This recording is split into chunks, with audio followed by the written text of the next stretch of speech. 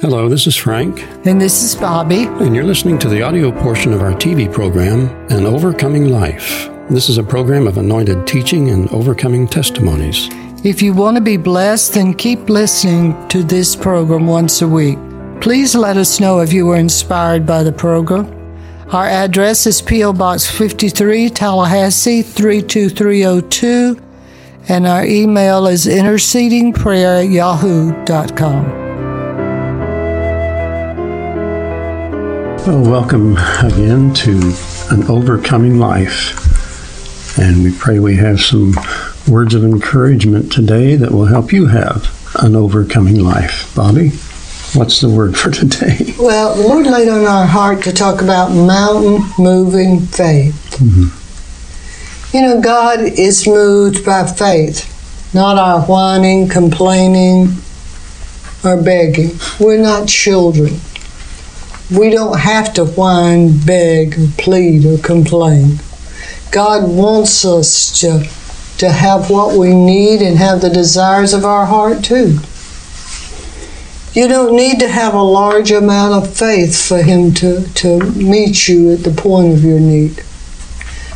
Matthew 17:20, it says, Jesus said unto them, because of your unbelief, for verily I say unto you, if you have faith as a mustard seed, you shall say unto this mountain, remove hence to yonder place, and it shall remove, and nothing shall be impossible unto you. Now, we all have faith, so don't think God's left you out. Romans 12:3 said, God hath dealt to every man the measure of faith. Now, it says, she talks about the faith of a mustard seed. Well, a mustard seed is the size of a small poppy seed. My goodness, that's small, isn't it? I know that they put poppy seeds on rolls sometime when you get them. You want to think that a mustard seed is the size of a little old poppy seed. But that's all you need. Just think about what Jesus says in Matthew. Just think about that. You don't have to have a large amount of faith, a whole lot of faith for God to hear you and answer you. We need to resist things that would tear our faith down, though. You have to build your faith up. You have a responsibility to do that. Good teaching, reading the Word of God, and prayer, that can help to build up your faith. Prayer. Spending time talking to God with reverence and putting Him in remembrance of His promises. Don't go around speaking doubt and unbelief. That's going to keep your faith from growing. Frank and I love the mountains. We love to go to the mountains. And there's one particular mountain that we really like. It's the highest one. What is it? Where we went on our honeymoon and snowed. Yeah, it was in Georgia. It's called Brasstown Bald. Brasstown Bald. That is a big mountain. And for Georgia. As I was preparing this message, I thought about that. Mountain-moving faith. We don't have to have the faith of the size of that mountain for our prayers to be heard and answered. Praise God, we don't. We can all, I think, have poppy seed faith if we try. The mountains are so beautiful. You can have a problem, you can have a need or a desire that can seem as big as the mountain that I told you about. You know that this can only be solved, this problem, this need. It can only be solved by God intervening. So, you say, how do I get Him to intervene? Well, in order for you to have the manifestation of His provision in your physical life, you must receive it by faith. How do you stir up your faith? Romans 10:17 says, "So faith cometh by hearing the word of God." You know, when you're making a cake, what you put in the cake is what comes out of the cake. So you put eggs and flavoring and maybe make a sour cream, good sour cream pound cake. You put all this in, and then you will reap the benefits of what you have put in. Well, if you put the Word of God in you and meditate on it, you're going to reap out of it what God says, because God's a God of His Word. And if you meditate on what He says and you believe it and you speak it, your faith will rise. Faith cometh by hearing the Word of God. Faith comes when we focus our attention on His Word. Unbelief comes when we focus our attention on negative things. Things that the doctor might say, or people might say, or even the situation. If we consider and ponder the negative things, it'll block the manifestation of what we want and need. The key is to learn how to decrease the unbelief. This is very true. I know I've received some reports, just like you probably have, of some negative things. And I decided that I could either believe what the Word of God says and confess it, or either I can believe what the negative report from the doctor. I decided to believe Christ. I decided that He's a God of His Word. And I pray you'll decide to do that too. Well, how do I get that kind of faith, you might say? Well, let's look at Abraham. Abraham's faith. Romans 4:18 through 21. Frank, will you share that with us? Okay. Romans 4:18 through 21. And I'll be reading from the Living Bible. Romans 4:18.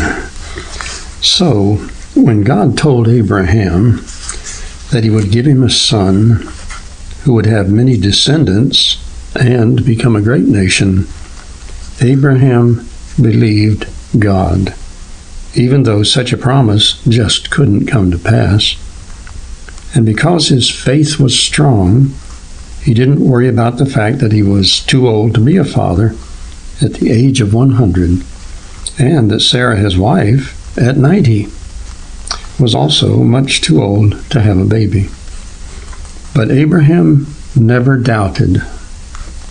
He believed God, for his faith and trust grew even stronger, and he praised God for this blessing even before it happened. So he was completely sure that God was well able to do anything He promised. Abraham believed if God said it, He'll do it.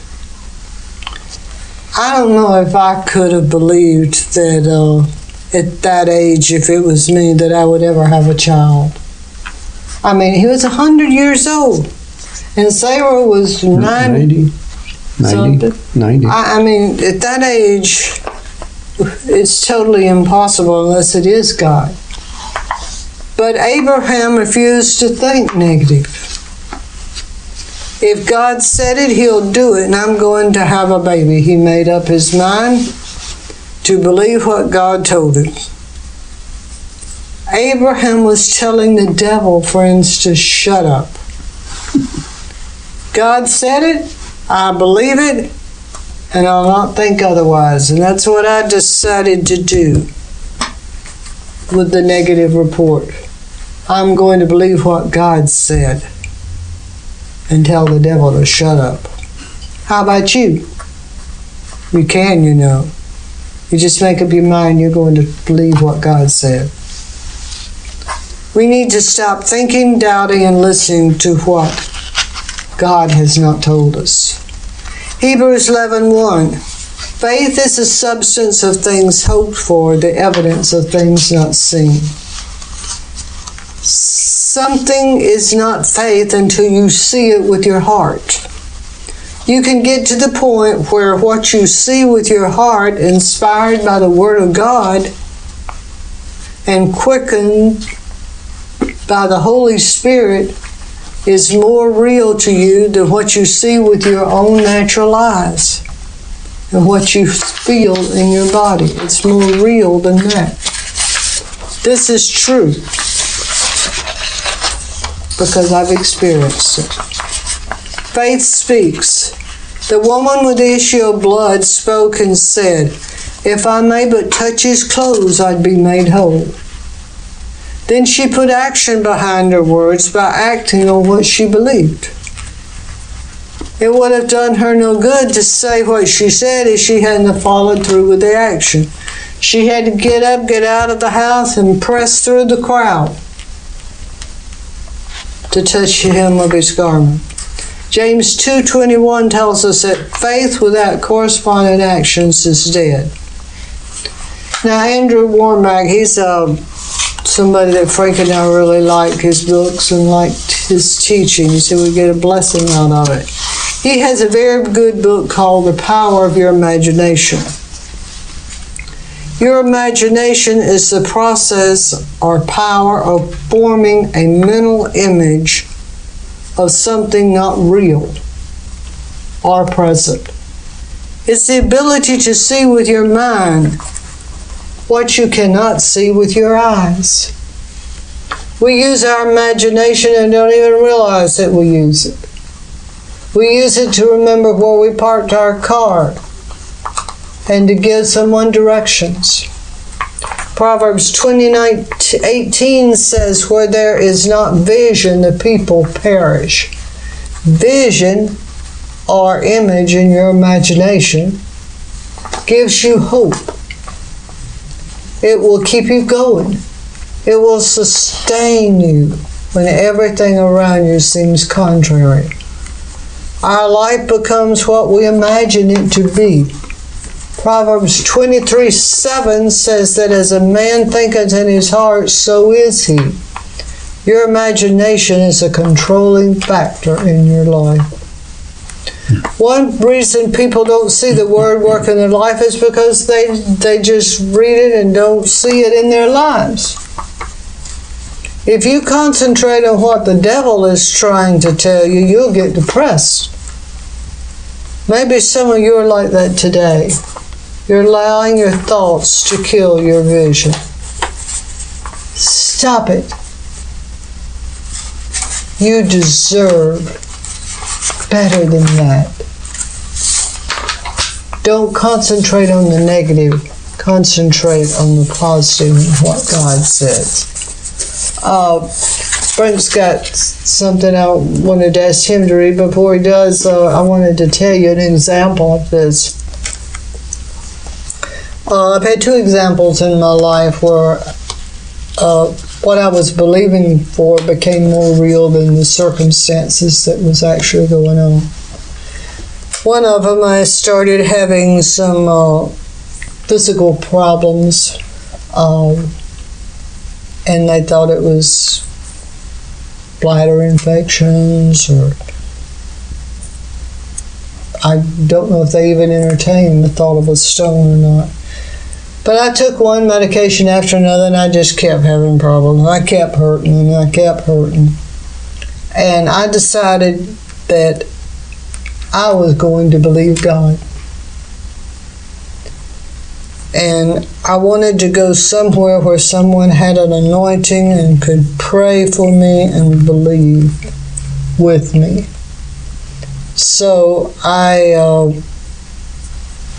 read a lot of scriptures on healing. And we went somewhere, and the person that we went had prayed for me. They had prayed for me once before, and God had used him to bless me tremendous. So my faith, though, was not in them. It was my faith was in the Word of God for him to do what he said he will do. But I believed that this person was going to be an instrument in him in me receiving that. So we went, and I got in the prayer line at the end. And I knew that God was going to correct whatever this was in my body that I was struggling with, and it was hurting so much. And I believed He was going to do it. Then I saw myself, as I was in that prayer line, I saw myself without this pain, not having this at all. So when she came to me, I was ready. It was a lady. And she lightly laid her hands on me and prayed for me, and that was it. Well, we went back home. I went back to work. And about a day or two after that, I got a call from the doctor's office, and it was a nurse. And she said, "Doctor wants to see you right away. Can you come?" I thought, yeah, I guess so. So I got off and went. And I got in the room, sat on that little examination table, and the doctor came in and he said, "I owe you an apology." He said, I should have looked more closely at the test that I had made. He said, but I didn't, because he said, before you left, I had you do an ultrasound, and that where they put the cream on you. Yeah. And he said, I had an ultrasound made, and he said, I've got the results of that ultrasound in my hands, and he said, you have a kidney stone, large kidney stone. I said, no, I don't. He said, what do you mean, no, you don't? Have you passed it? I said, no, God just took it away. And he said, listen, if I can see you maybe passing it, but it was big enough that you would have known it if you passed it, so I don't understand this. I said, I chose to believe the Word of God. And I went and had somebody pray for me that believed. And God just took it away. So he got my chart and took a red pen and he wrote on there, dismissed in red. I never had another problem. I never had to go back about a kidney stone. God took care of it. Something else that I stood on that could be classified, I guess, as mountain moving faith. It was real quick. It was when I was single. And I knew I wanted to be married. I knew that I needed a godly husband. And I couldn't pick him out. I tried and picked out the wrong one. So, I needed God to give me a godly mate. So I wrote down scriptures pertaining to this need. And I read them till I just memorized them. And I would pray those scriptures. Lord, I thank you that none shall lack a mate, and your spirit will draw men. That's a scripture. I thank you, God, you meet my needs and you give me the desires of my heart. Thank you for meeting my need for a godly mate. And I said these scriptures every day. Well, something happened. The more I said those scriptures, the more I began to think, hey, these are the words of Christ. I can stand on this. This is God speaking. And faith began to build. And I won't go any further short, but God really did it with this wonderful godly man here that he gave me. And it's so wonderful when God does it. Yeah, you have things that happen because the devil comes to try to steal, kill, and destroy.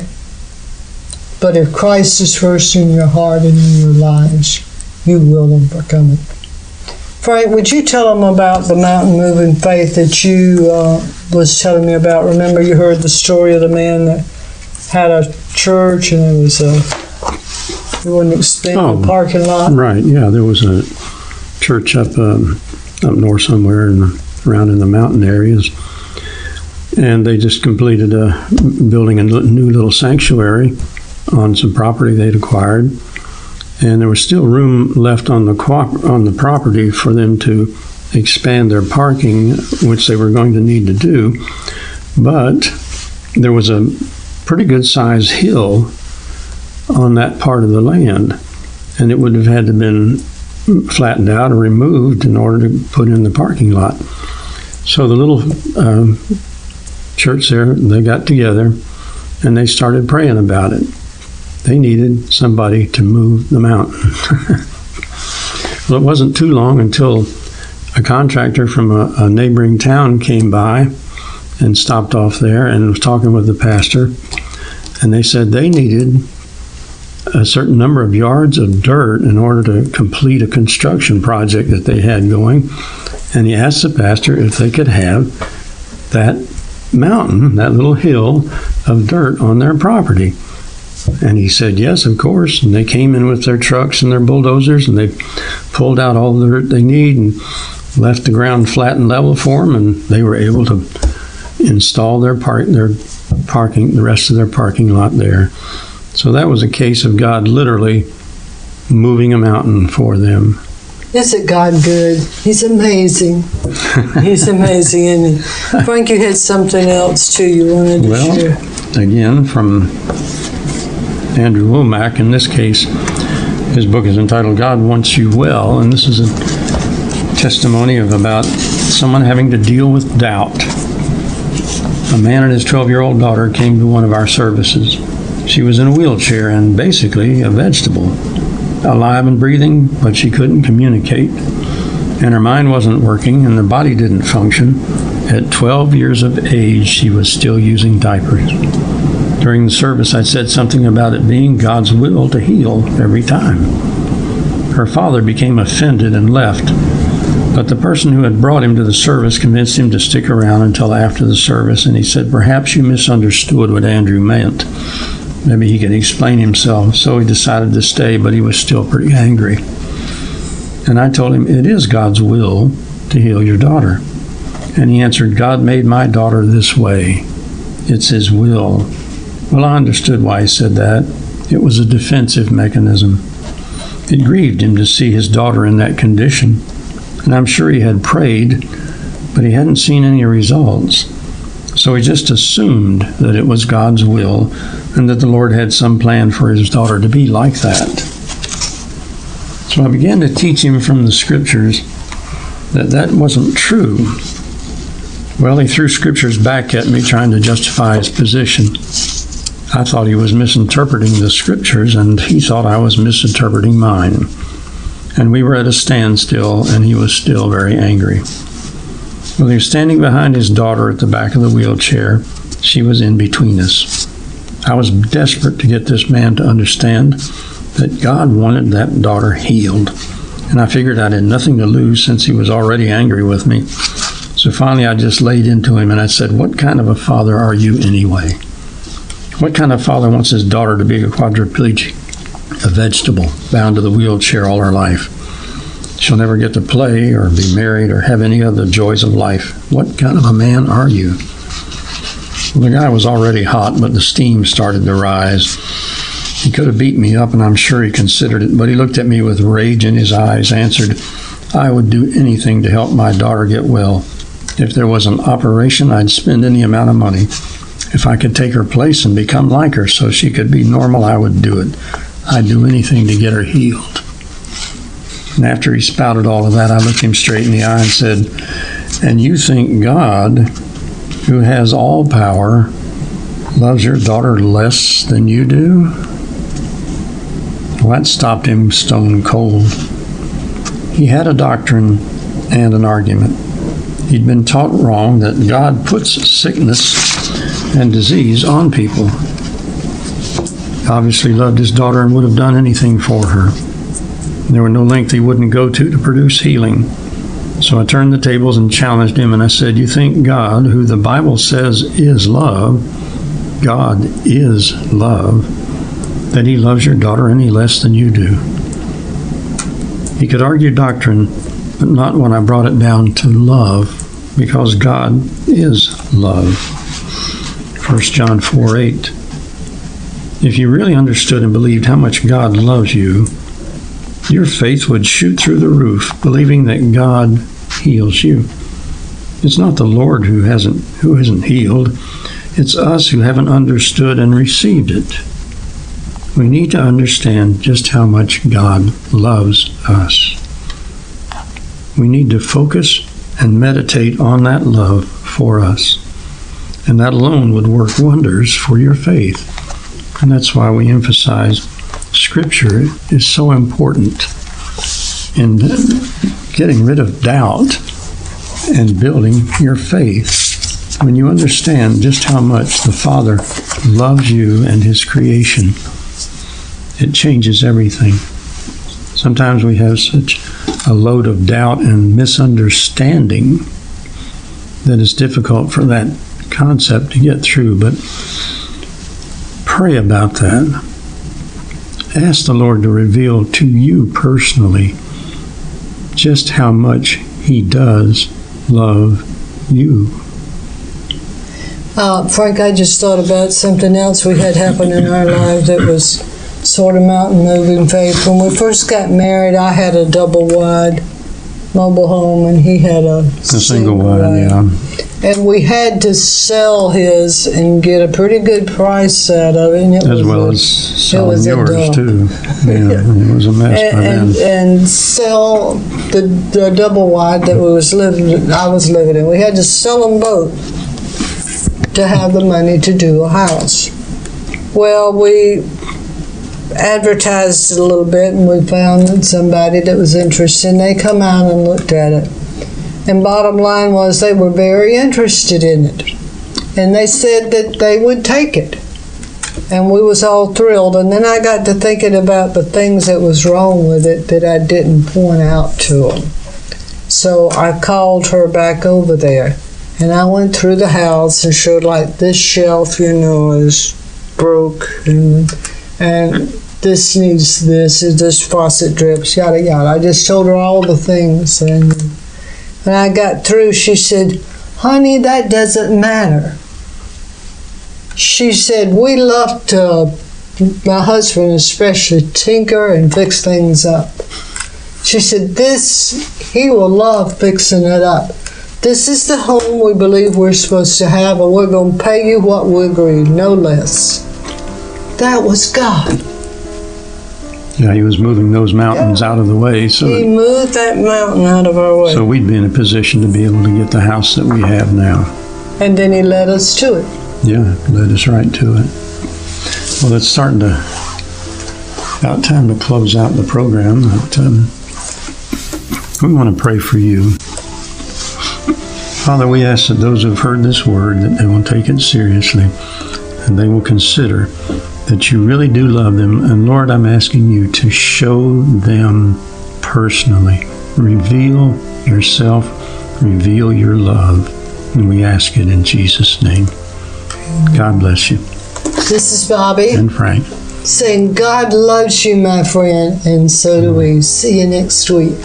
This program was produced by the Overcomers Ministry, a nonprofit corporation. We have a team of loving, caring prayer warriors that will intercede over your request, pray, and email you back. Contact us at intercedingprayer@yahoo.com. This is Frank. And this is Bobbie. Thank you for listening.